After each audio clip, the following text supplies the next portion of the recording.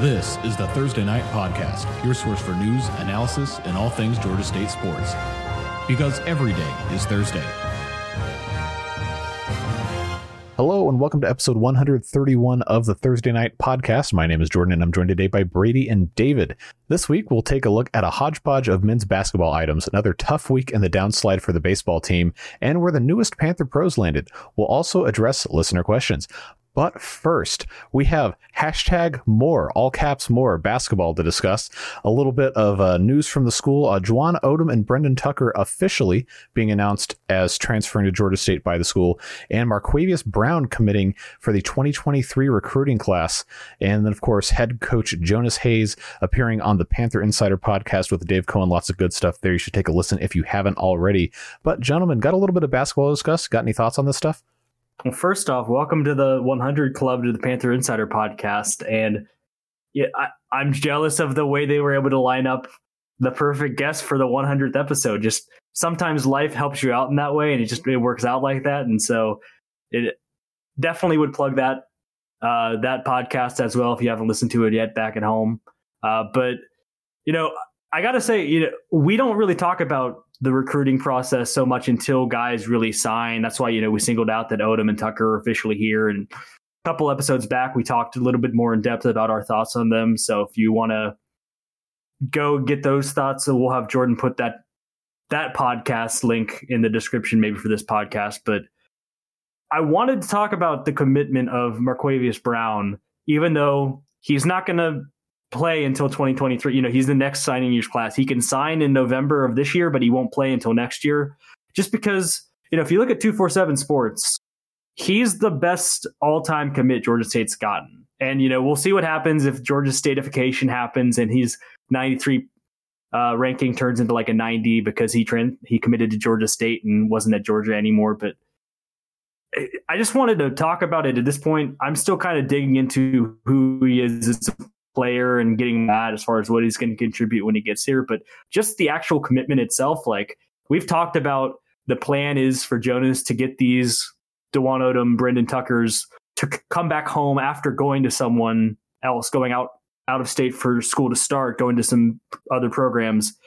But if already, before he's even coached a game, he's getting a high school commit from Georgia, a top 10 Georgia recruit, the best that this school has ever landed, before even coaching a game, he's starting to already get that happening. I mean, not to put too much pressure on him before he even gets out on the court in the Convocation Center, but like that timeline might be moving up faster than we were ready for. It absolutely is. Like, that is the caliber of prospect that, people have been clamoring for Georgia State to try to reach for. And so the fact that there's a commit of such a stature from the state of Georgia that is, here who has committed to Georgia State, like that's incredible. That's exactly what you want. And that's exactly the type of direction that, this school and this program needs to be reaching for.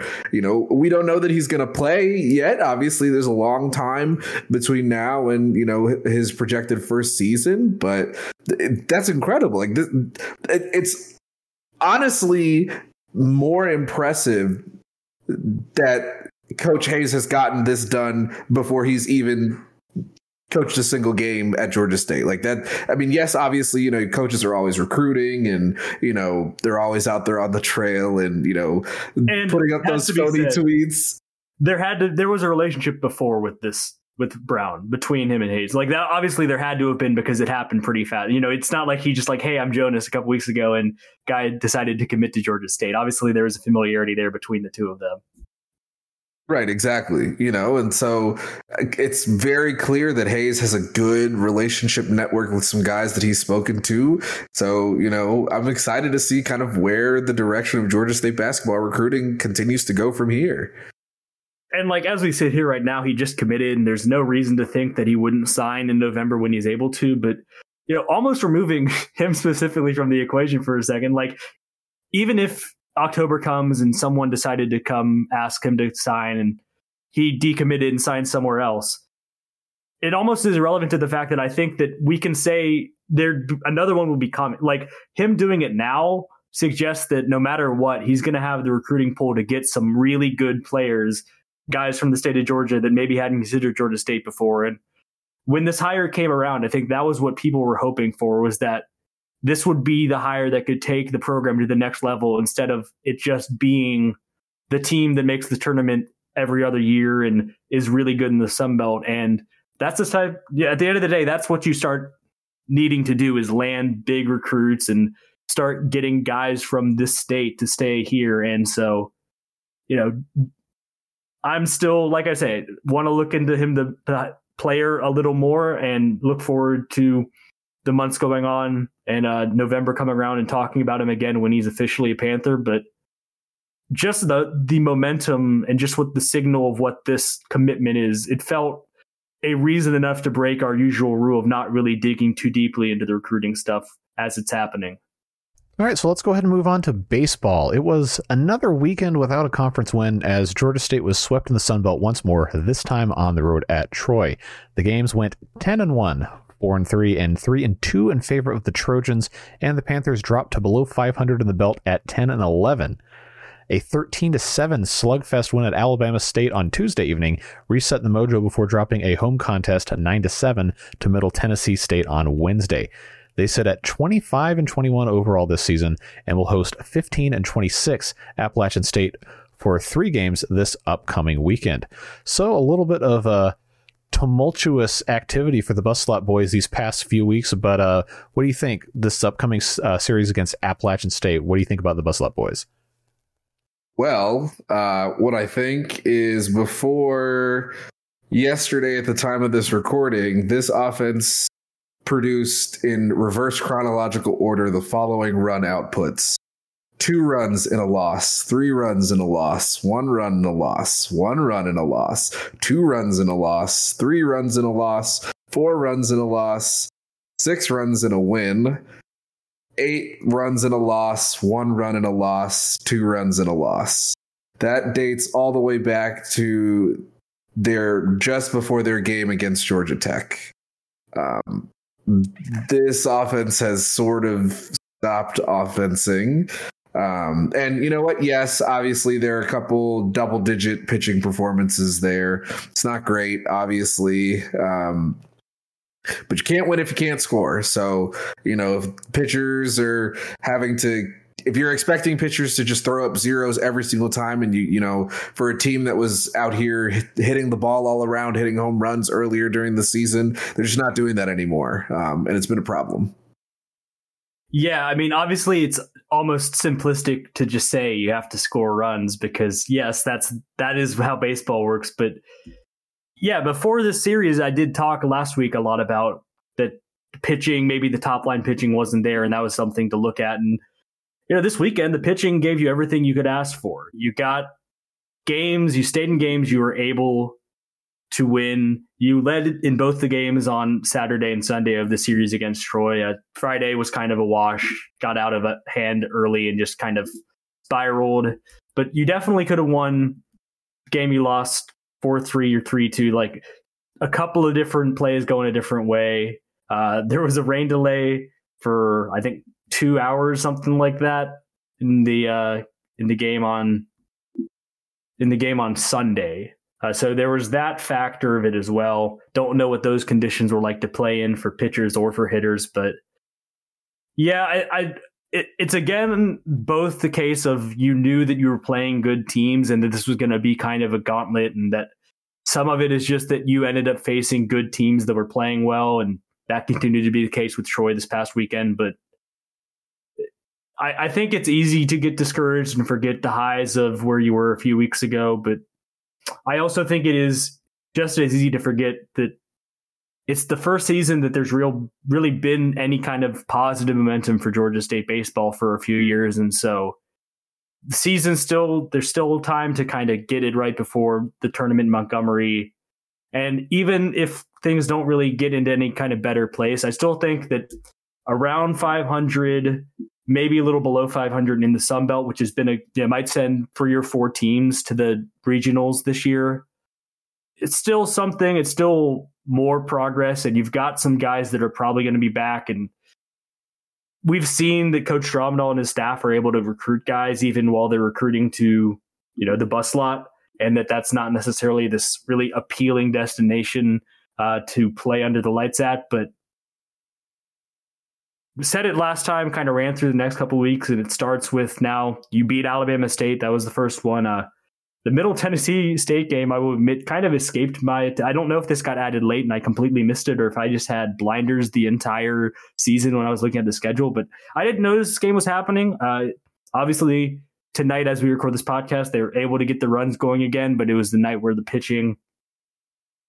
But, they scored 7 runs and they weren't able to win the game, but that's still more runs than they scored combined in the last 2 games against Troy. And so you're going to have games where the pitching is not going to give you the 3 runs, the 2 runs, the 4 runs allowed. And so the bats are going to have to come through. You're going to have to win some games with the bats. And tonight they just couldn't get enough hits.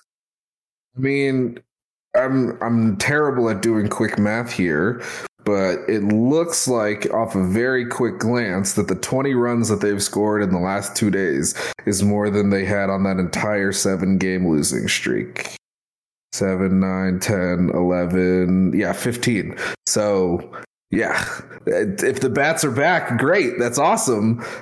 I have some faith that the pitching will keep them in games. During that losing streak, it's not like the pitching was the absolute worst, but there's definitely some stuff to clean up, obviously. But the team kind of made their bread and butter on bats being, like we were talking about, a pretty potent lineup, a pretty nice, scoring lineup that could just put up runs kind of at will. And, there were times where the bats were bailing out the pitching, and that just hasn't been the case. And I want to kind of go back to one point that you made about just this season and, the inroads that they made, because I think, let's see, there are like 2, 3-ish, depending on how you want to count the games, like weeks left, 3 full series starting this Friday with the App State series. And then, they play Mercer, then they play Arkansas State and Texas State.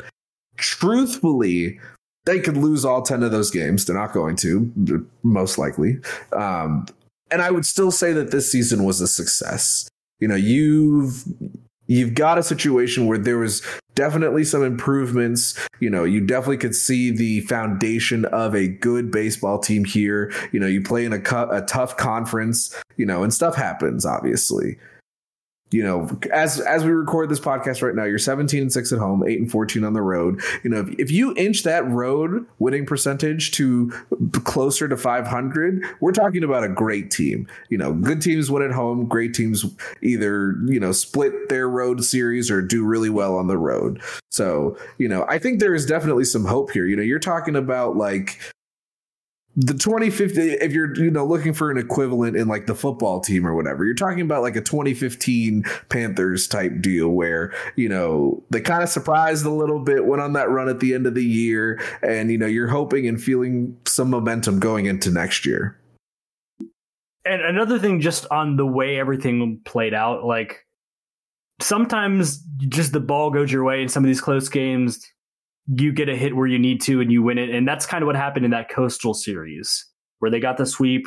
They had to come back on that Saturday game that kind of came out of nowhere and really did a lot for the momentum of the team. And I guess my thought is also that there's no reason why this had to be a sweep against Troy and end of the other end. Like maybe some of the batted ball luck that you had in those games didn't go your way in this Troy series. And I think if you had looked at it and you'd won 2 of 3 in Conway against Coastal that weekend, and if you had lost 2 of 3 this weekend, but were able to not get swept, each of those moments would feel different. But especially right now, it would maybe feel a little bit less just so everything is negative, because it was all 3 losses and it's the 3rd straight Sun Belt sweep that you've got.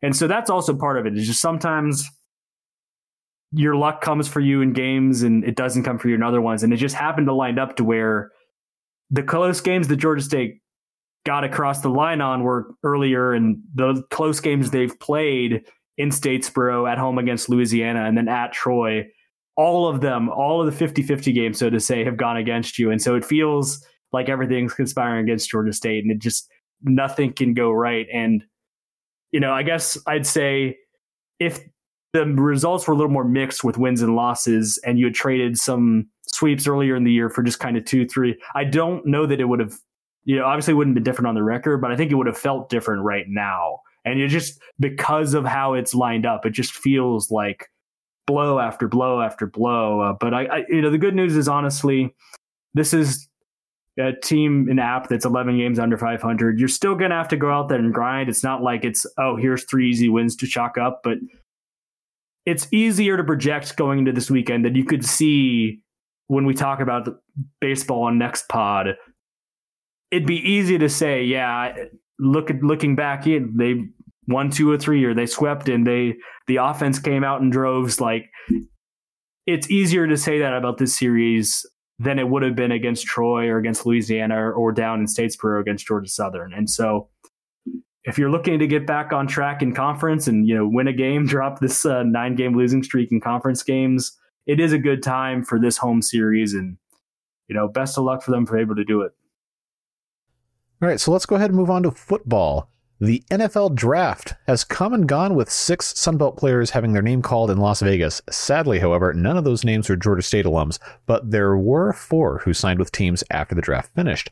They are guard Shamarius Gilmore signed with the Seattle Seahawks, joining former Panther wide receiver Penny Hart. Tight end Roger Carter signed with the world champion Los Angeles Rams as a fullback. Safety Chris Moore, originally from Ashburn, Virginia, heads not too far from home as he signed with the Baltimore Ravens. And finally, kicker Noel Ruiz looks to continue the Georgia State kicker pipeline when he heads to camp with the Houston Texans. So, gentlemen, thoughts on this draft and undrafted free agent cycle?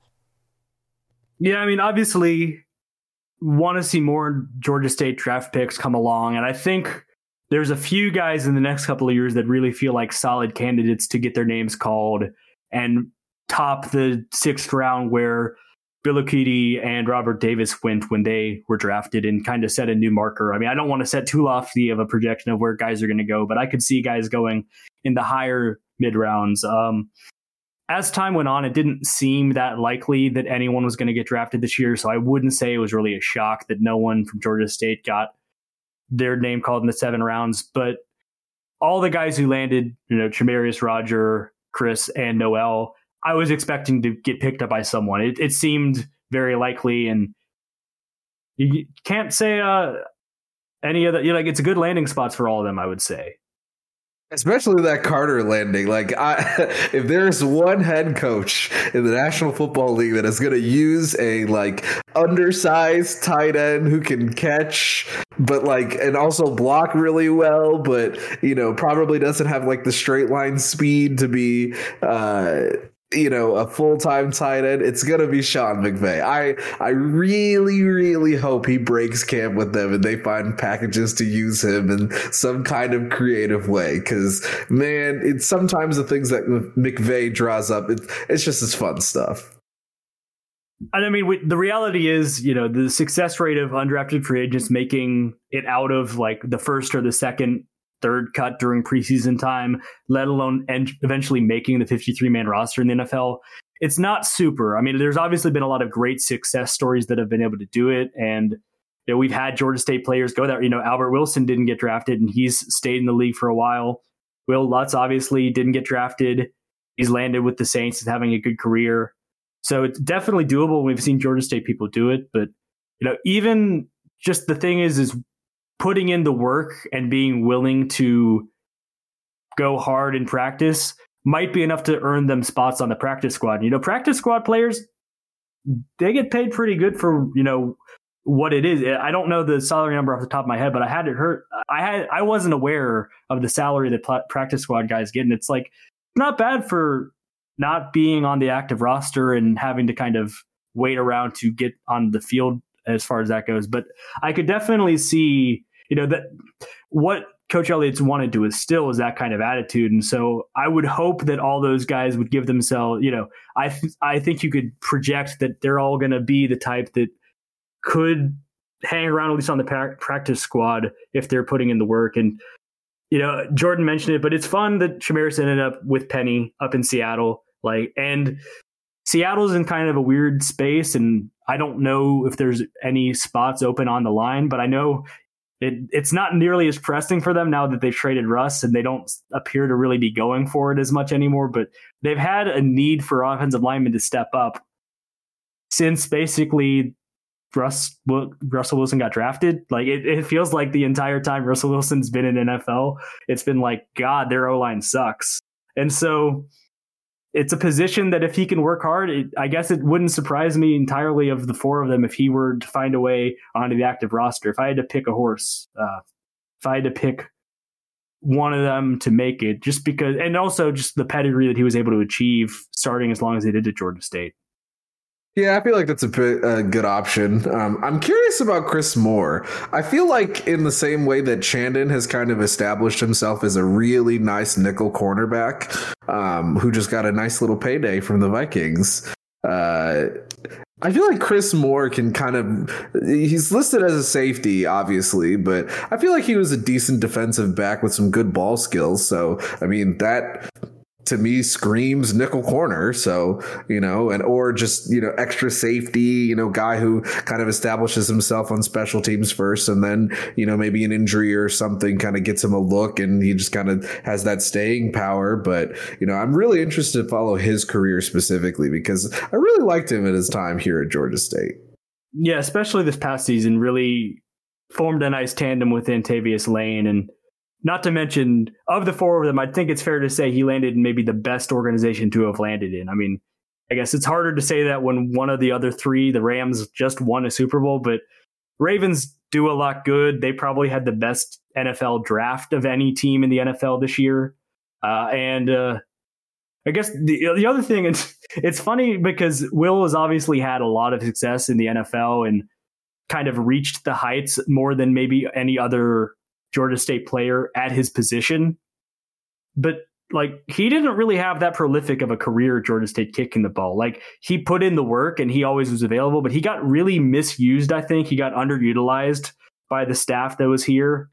And he's really been able to blossom in the NFL. And, in saying that, Noel had a much better, just at least by the numbers, just raw numbers, career at Georgia State than Will did. And so I don't know what the kicking situation is in Houston, and I think he's invited to a camp, so I think that's maybe even a little bit more tenuous than being an undrafted free agent signee. But Will got into, again, the Ravens. He was in the Ravens camp behind probably, especially at the time, and maybe still, the best kicker in the league in Justin Tucker, and he did enough to where he got a second audition with the Saints, and he's made that stick. And so it's just funny looking back, he's obviously been great in the NFL, but, Noel has the resume from what he did at Georgia State in a way that maybe no other kicker has had, just with the output that he was able to do these last two seasons. All right. Last up this week, of course, a question Mike and Marietta asks, what's the best food to eat on Cinco de Mayo? And I'm going to start off. It's got to be tacos. I'm all about tacos, but yeah. What you guys got? My vote is queso. And the reason I don't want to say tacos is because I feel like when I think of just quintessential American Mexican food, I got a margarita and I've just got some queso. It's just very low key, just very snackable, I feel like I can have tacos of any type at any point in time, and I mean, I put a lot of things in. I mean, I don't make queso myself, but, I'll go to get a queso that has meat in it. I'll go get a queso that has some salt, some pico tomatoes and cilantro in it. So, but I feel like queso or nachos or something like that that to me is just what I look and reach for when I think of Mexican food, and especially on Cinco de Mayo. Well, I feel like someone needs to represent just the demographic we are in, late 20s, early 30s. And I mean, let's be honest here. I don't go out there drinking just on days on end. And I've never really been a Cinco de Drinko guy, but you got to just mention just the margarita part of it and just kind of lean into that as far as Cinco goes. I mean, obviously that's what Americans and especially young Americans have just kind of taken over as it's an excuse to drink. But that's honestly, when someone asks me about Cinco, I mean, it's not that far. I'm not that far removed from college where it's that's just the overriding thought. I don't think about Mexican food on Cinco de Mayo. I just think about kids drinking in college. See, here's the thing about going back to queso real quick. Like, not a lot of places have really great queso. Like, outside of like really authentic stuff, a lot of it's just really watery or just like not good. I don't know. Like, if you guys are going to some places that have like really, really good queso, like, you got to let me know. But we went to tacos. So pulling the curtain back, I was up in Chicago with David a couple weeks ago for my birthday weekend, and we went to a place in Chicago, and it was an odd queso. It was a queso I've never really had before. It was more like congealed, and it wasn't like not a sauce consistency. It was more like melted cheese. And so, like, to your point, like, it tasted fine, but it didn't really feel like queso. And like, it is hit and miss. Like, you can order a queso and immediately be like, I don't know why I would have just had some chips and salsa with this. I didn't need to spend the extra $5 on this queso or whatever it would have been. So I'm not going to rant, because I have ranted about the Chicago queso scene specifically to people. But part of why I answered queso specifically is because since moving here to Chicago, I have realized that, one, the South has the queso market cornered. They do like cheese up here, obviously. Wisconsin's very close, and, you know, Chicago does like cheese.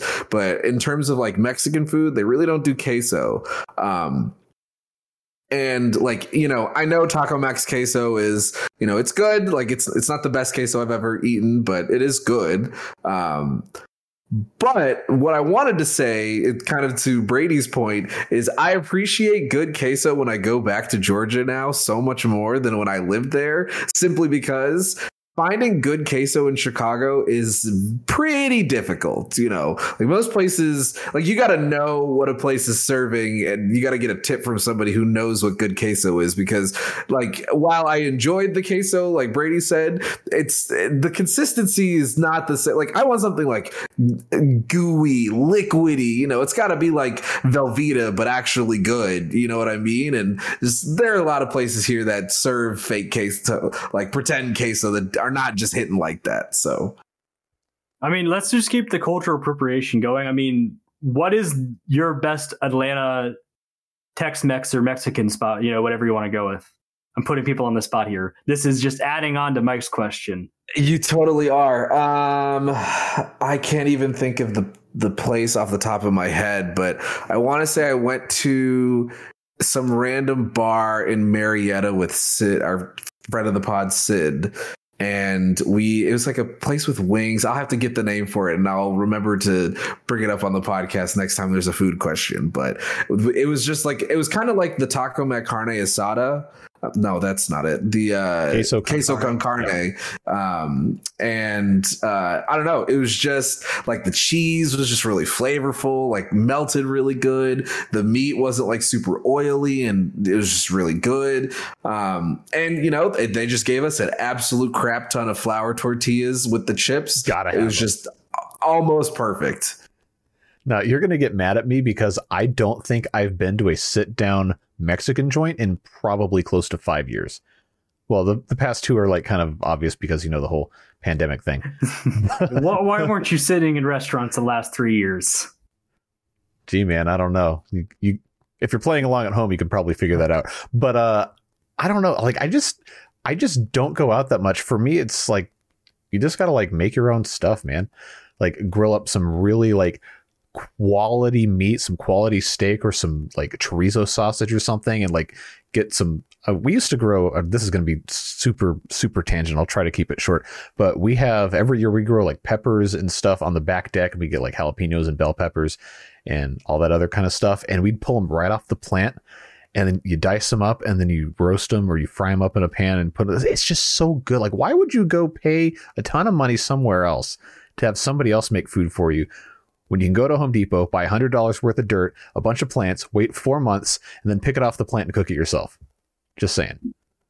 I mean, because there's probably an open bar wherever you're sitting down and ordering the food, instead of planting and gardening and yada yada yada. If that's your thing, I'm not a big drinker, but if that's your thing, more power to you. Whatever you want to enjoy your cultural appropriation Mexican food, more power to you. No, all kidding aside though, lots and lots of good good Mexican food to be had.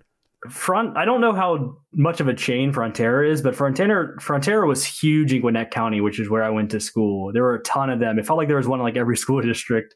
But that was the big one when I was growing up. But the other one I found more recently, which also there's one in Lawrenceville that I used to go to a fair amount, was Los Hermanos, which I'd vouch for. I feel like we don't do enough in our stewardship of just kind of talking about Atlanta and Atlanta places. And so in the spirit of that, I feel like maybe now every time there's an excuse to go onto a tangent about just like random Atlanta restaurant stuff, I'm going to take that off ramp. So be prepared. if you want to talk about Atlanta barbecue, like I got you. Like I'm still I walk up to strangers and I tell them about Atlanta. Like I have in like Chicago? You know, like yes, Jordan. Like when people are like, "Oh, you're from Atlanta, like you lived in Atlanta for a while." It's like, "How's the barbecue?" And I'm like, "Okay, are you looking for like really good quality barbecue that's expensive, but like you'll get your money's worth? Are you looking for pricey but like, you know, you could avoid? Like where's your bar? You want like really cheap but like still good?" Like there is Atlanta barbecue that meets all types of people, all types of flavors, all types of price points. Like I got you. Is this the year we finally do Thursday night food tours? Yeah, I feel like we have already teed up a barbecue question in the immediate future. Oh, you know, it's coming next week. Immediately going to be dropping in, and so David's going to get to go off on that tangent in earnest. I'm so excited. Name names and such. All right, so thanks as always to Mike for the question. Now let's close out this week's episode with some sports bits. Softball travels to Statesboro to face Georgia Southern this weekend with games Thursday at 6, Friday at 6, and Saturday at 1 p.m. All three games will be on ESPN+. And then they'll travel to Mobile, Alabama for the Sun Belt Conference Tournament beginning on Tuesday. Men's tennis faces Florida State in the first round of the NCAA tournament in Athens at 11 a.m. on Friday. Beach volleyball had a great week, defeating Grand Canyon to win in the opening round of their NCAA tournament appearance. The Sandy Panthers next take on number 2 TCU in the second round of the tournament in Gulf Shores, Alabama at noon on Friday. That match will be on ESPN2. And finally, baseball hosts Appalachian State at the GSU Baseball Complex for a 3-game series Friday at 6, Saturday at 4, and Sunday at 1, before welcoming the Mercer Bears to the bus lot Tuesday at 4 p.m. But that is all we've got for you this week. Thanks so much for listening, and we'll see you in next week's episode where we can hopefully discuss a lot more good Georgia State athletics news. See ya.